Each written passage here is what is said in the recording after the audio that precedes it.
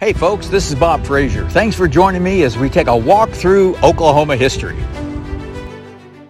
The Mausoleum at Woolaroc. Years before their deaths, Frank and Jane Phillips knew exactly where their final resting place would be. Often, as they were leaving the lodge at Woolaroc, Frank would point across Elk Lake and say, "Betsy," his affectionate name for Jane, "right above that lake is where we're going to be buried." But even though they had both agreed to the location, neither one of them were in a big hurry to call that place home. In 1947, Frank and Jane celebrated their 50th wedding anniversary with the unveiling of the new dome room at the Woolaroc Museum. Their children and their grandchildren crowded around the great front doors of the museum, awaiting Frank and Jane's arrival in a beautiful horse-drawn buggy. That buggy still happens to be on display in room 9 of the museum today. Once the guests of honor had arrived, Frank planted a kiss on Betsy, and inside the great dome room they went. Standing watch over the room was a beautiful bronze of Uncle Frank himself, an anniversary gift to him from Jane. A year later, in 1948, Jane Phillips died from an ongoing heart condition.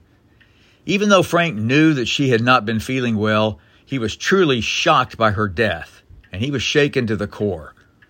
Following her funeral, she was temporarily laid to rest at White Rose Cemetery until her final resting place was complete.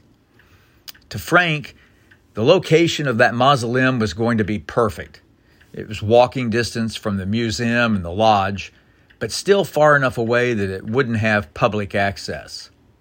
Work began on the mausoleum in 1948 with workers using dynamite to blast 15 feet of solid rock that created the bluff over the lake.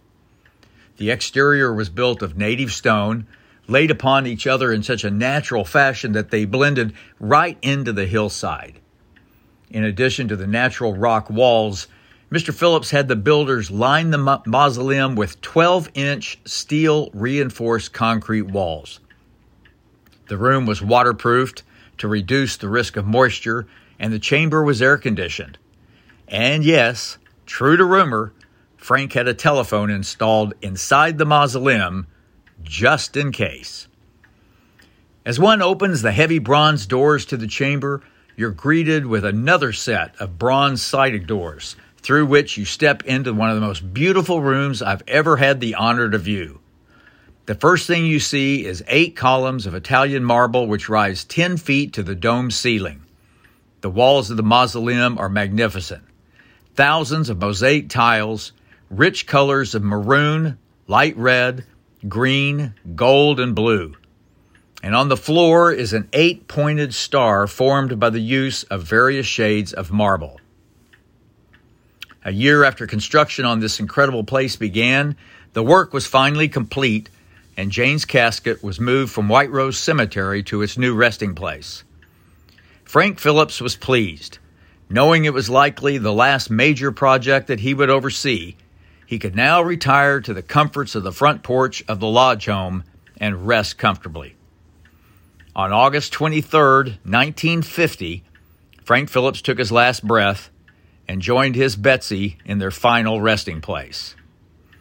However, who knows? The next time you visit Woolaroc, if you hear the sound of a telephone ringing in the distance out towards Elk Lake, it just might be Frank. Thank you for joining me today. I'm Bob Frazier, and remember, trust everyone, but be sure you cut the cards.